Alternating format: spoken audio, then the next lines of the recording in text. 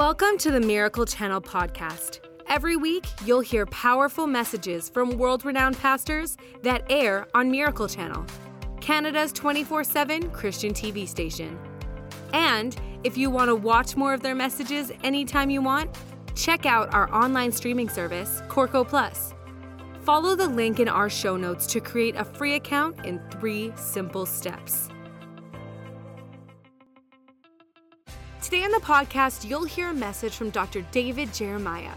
Dr. David Jeremiah is a great friend of the ministry.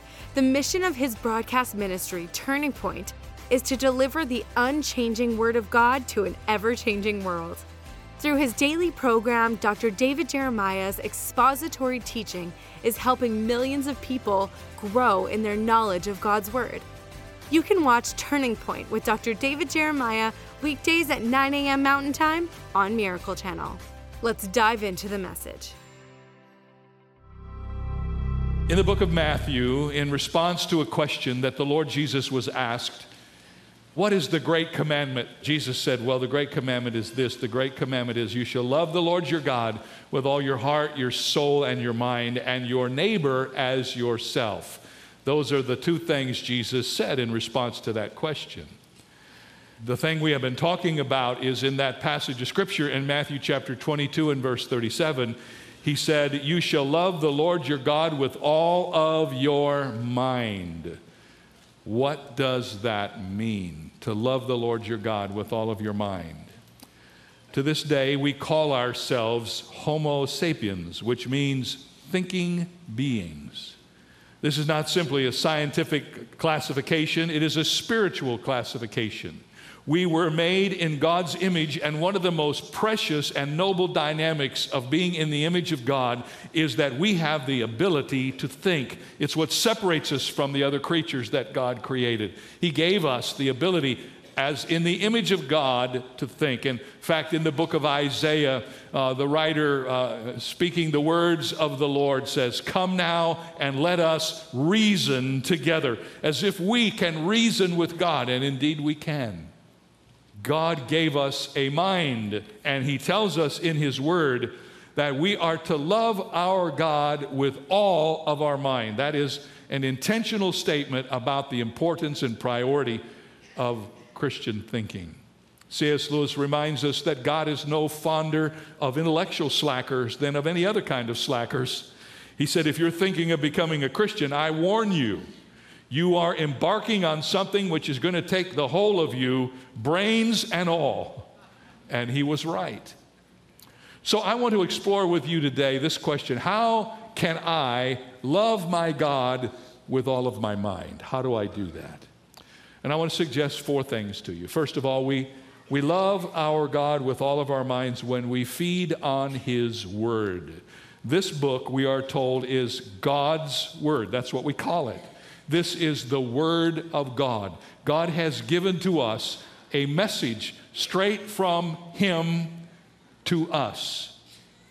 Now, there are many places we could turn to bear this testimony, but the best place, I think, of all the places is Psalm 119. Now, I need to tell you that Psalm 119, I've kind of tucked away in the back of my mind, that if I am ever told that I am going to be executed, and I have the privilege of choosing a passage to be read before they do it, I'm choosing Psalm 119 as my passage. It's got 176 verses. It's the longest chapter in the Bible and the longest psalm in the Bible, right? So just mark that down. Don't choose Jesus wept, or it'll be over in a hurry, all right? Choose Psalm 119. Now let me tell you about this psalm. Psalm 119 is a beautiful Hebrew poem. It's an acrostic poem. Look down in your Bibles. In most of your Bibles, you will see that before the first 8 verses, there's a little Hebrew letter, and then next to it is the word Aleph. That's the first letter of the Hebrew alphabet.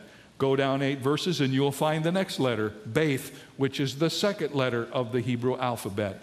Psalm 119 has 22 paragraphs. All of them have 8 verses, and each paragraph begins with the next letter of the Hebrew alphabet. And if you could see this in Hebrew, every verse of the 8 verses begins with the same letter of the Hebrew alphabet that it's at the top of the paragraph. This is a psalm that David put together to express his incredible love for the Word of God. And here's what David wrote. Oh, how I love your law. It is my meditation all the day. You, through your commandments, make me wiser than my enemies, for they are ever with me. And now here's a student's wonderful statement.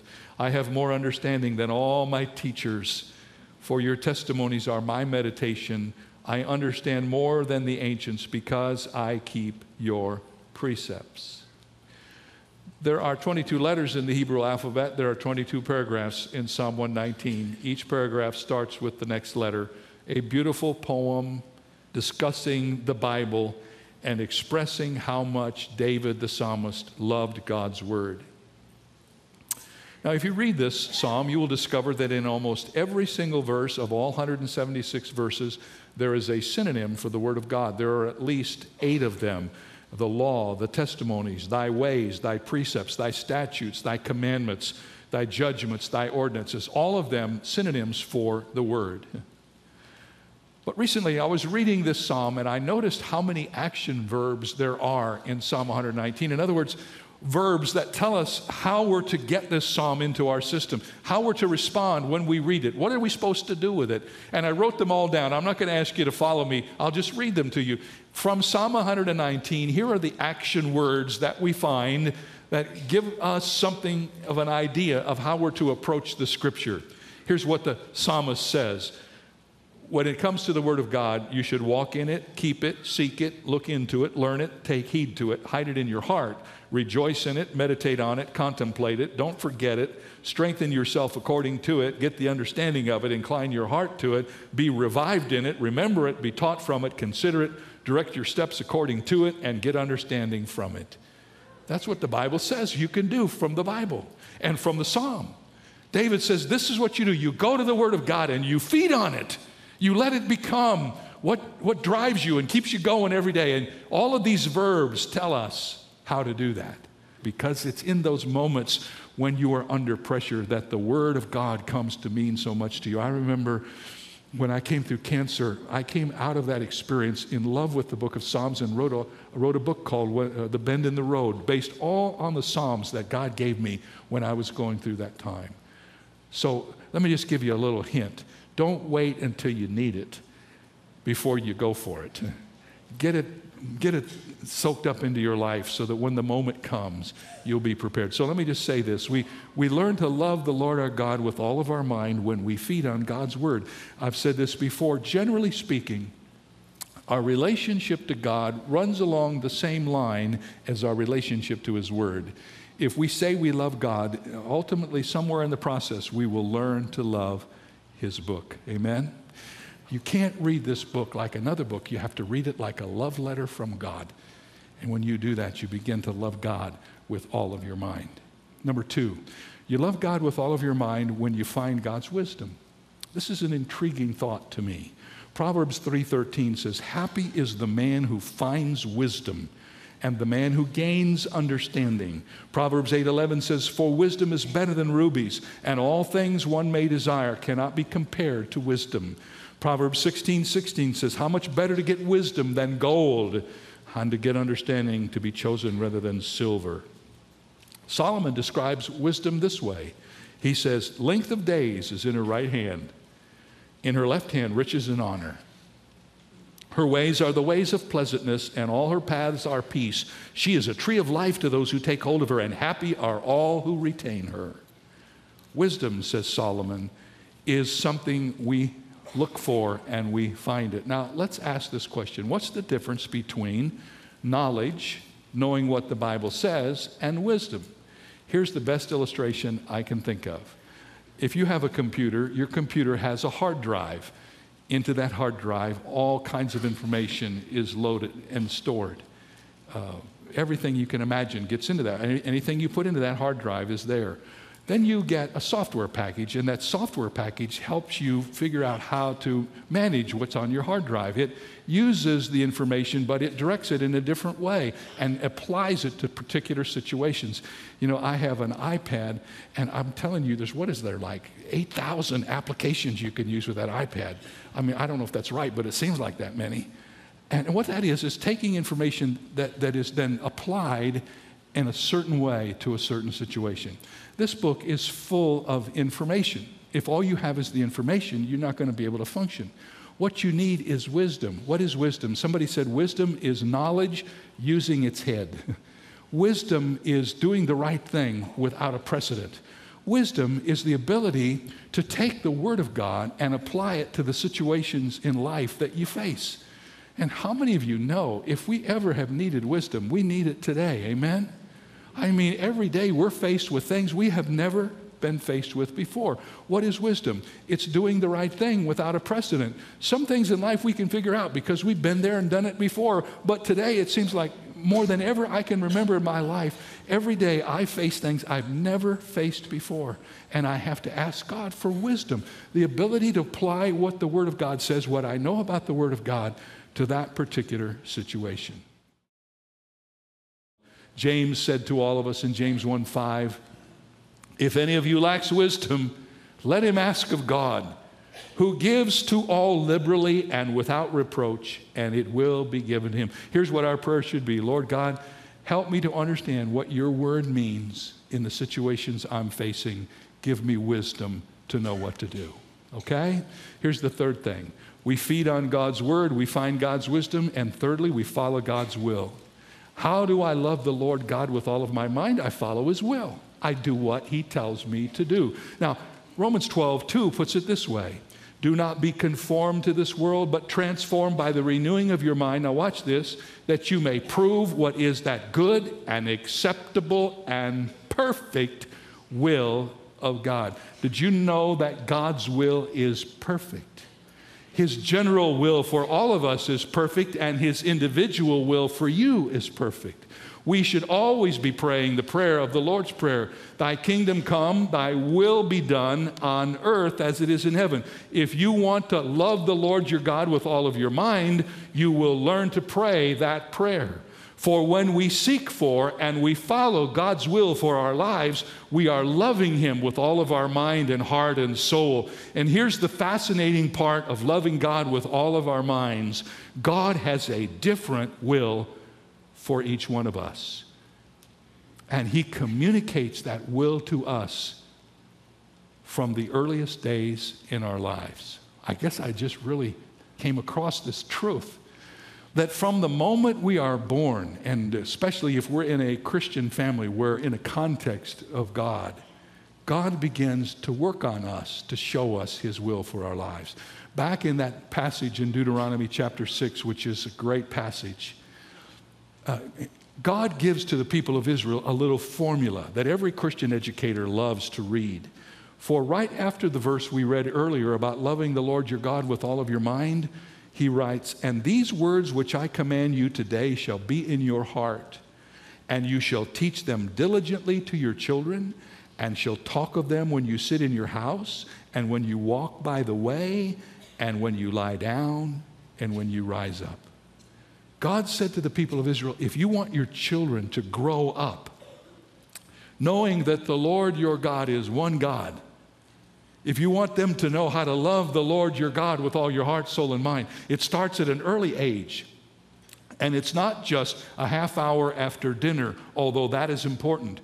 The Bible says that that will of God is communicated to your children when you sit down and when you get up, when you lie down, and when you rise up. What is he saying with those metaphors? He's saying that the will of God is communicated by our whole life to our children. It is how we live before them. And it is wonderful for us to have times of devotion with our children and family altar and all of that, and I love that. But I remember reading some years ago, someone said to give people a family altar and then not live for God the rest of the time is like giving them food in one hand and poison in the other. In other words, if we're going to have a family altar, which I encourage you to do, then make sure you understand that's not the end of it all. That's the beginning of it all. That's where it starts. When you do that, you begin then to live that life. And I promise you, your kids will learn more about who you are in Christ during the times you're going through right now, if you're under pressure, than they will ever learn during times of prosperity. They will learn, my mom and dad are under pressure, but they're trusting God. My mom and dad are facing challenges, but they know that God will never leave them nor forsake them. That's where we learn about our faith, and that's where we learn what God has for us to do in the future. Interestingly enough, the book of Deuteronomy, in which all of this truth is recorded, comes after the book of Exodus. In the book of Exodus, we have the story of the people of God in Egypt. And in Egypt, there were many gods. Remember at the end when Moses was challenging all the gods of Egypt, there were many gods. And history records that the gods of Egypt were often in conflict with one another. One god would say, do this, and the other god would say, do this. And then another god would contradict the third god, and all of the gods was a massive confusion. And so God says to us in Deuteronomy 6, Hear, O Israel, this is called the Shema, mean hearing, Hear, O Israel, the Lord your God is one God. And the Lord your God, who is one God, has one will. He's not in conflict with any. How many of you know if you know the will of God, there isn't anything to contest? It's God's will. And I want you to understand that the will of God for you can be known, and that God does have a will for your life. So when you leave here and you go back to work on Monday, you don't walk out of the sphere of where God is in control. Whatever you do, even if it has nothing to do with the church or nothing to do with the Bible, whatever your job is, you should go there and say as you walk in the door, Lord God, you've given me a great gift in this mind that I have. Help me to use my mind to bring glory to your name today. And God is just waiting for willingness on our part to do that. We are loving God with all of our minds when we use our God-given intellect to understand our God-given wisdom and follow the Lord's will for our God-given utilization of gifts every day of our life. That's how we love God. This podcast is just one of Miracle Channel's many outreaches. Every month, we put together a special devoted journal that's designed to inspire and uplift you. It's filled with 20 powerful messages pulled from our daily devotional, all centered around a specific topic. Plus, we've left plenty of space for you to jot down your thoughts and takeaways. We've even included scripture declarations at the back of the journal. These declarations are perfect for speaking God's promises over your life and experiencing His goodness. For a donation of any amount, you can get this month's devoted journal sent right to your house. Simply click the link in our show notes to donate. We can't wait for you to level up your walk with God by reading this month's devoted journal. Now, I know what God's will for me is. I never have to get up in the morning and say, Lord, what is it you want to do with my life? I learned a long time ago what God wanted to do with my life. I get up on Monday, and you know what I think about? I think about next Sunday, the first thing when I get up, because I know Sunday's coming. My life is totally involved in the Word of God, in what God has called me to do. That's God's will for my life. And I'm so excited to know that. I'm not going off on any detours. I'm not getting caught up in anything that's going to take me away from that. I'm too old to change. I'm just going to keep doing what God's called me to do His will. So we love the Lord our God with all of our minds when we feed on His Word, when we find His wisdom, when we follow His will, and finally when we fight His war. You say, there's a war? Oh, yes. In 2 Corinthians, there's a war that involves your mind and mine. Here's what it says. For though we walk in the flesh, we do not war according to the flesh. For the weapons of our warfare are not carnal, but mighty in God, for the pulling down of strongholds and for the casting down of arguments and every high thing that exalts against the knowledge of God. What is the Scripture saying? The Scripture is saying is another way to view the Christian life is to see the effort that we are doing as a kind of warfare. And in this warfare, there is a negative and positive aspect to the mission. Everything that exalts itself against God must be thrown down, says the Scripture. And every thought must be brought into the captivity of Christ. Paul wants us to know that the greatest battles in the Christian life are fought between our ears, in our minds. Isn't that true? And I think what he's saying here when he talks about casting down arguments, is kind of a reflection of what we read in 1 Peter 3:15 that says, sanctify the Lord God in your heart and always be ready to give a defense to everyone who asks you a reason for the hope that is in you with meekness and fear. And the word defense is the word apologia, which means an organized answer to the questions people ask. Now, I want to tell you something. We're living in an age, you and I are, when people are asking questions about Christianity they've never asked before. They're writing books about Christianity that are mean-spirited from the cover to the back. And every one of us, as we walk through life, we need to start equipping ourselves with some answers. Amen? I'll just give you an illustration, one simple illustration. You know, one of the most onerous things is about Christianity to those who don't know Jesus? It's the fact that the Bible teaches that there's only one way to God. That's politically incorrect. And people just steam when they hear that. You mean you think there's only one way to God? Absolutely. Why do you believe that? Because that's what the Bible says. Jesus said, I am the way, the truth, and the life. No man comes to the Father except through me. Now, what part of that don't you understand? The Bible says, neither is there salvation in any other, for there is just one way. And I know people don't like that. And people ask me about that. I get asked that a lot. And I like to tell them, you know what? First thing you need to know, I didn't get to make the rules. Amen? God made the rules. Now, I just read them, and I try to obey them. But years ago, we had a guy who used to come here every summer named Kenny Poore. And he's one of my favorite people. I've known him for years. And he came one summer, and he gave us this little thought, and I want to just share it with you. He said, you know, people get so upset when they find out that the Bible teaches there's only one way to God. There's only one way to get to heaven. But he said, why should we be surprised about that? He said, did you ever think about the fact that the way you came into the world is the same way everybody else came into the world? There's only one way to become a human. You got to be born. There aren't many ways. There's just one way. Oh, what about the test? There's just one way. To become a human, there's just one way. So if there's just one way for your first birth, why should you be surprised if there's just one way for your second birth? It's kind of the way God does things. The Bible says there is a way that seems right unto a man, but the end of that is the way of death. The Bible says there is a narrow road and a wide road, and those who are on the narrow road are the ones who are going to heaven. The wide road, the Bible says many that walk on there, but they're headed toward destruction.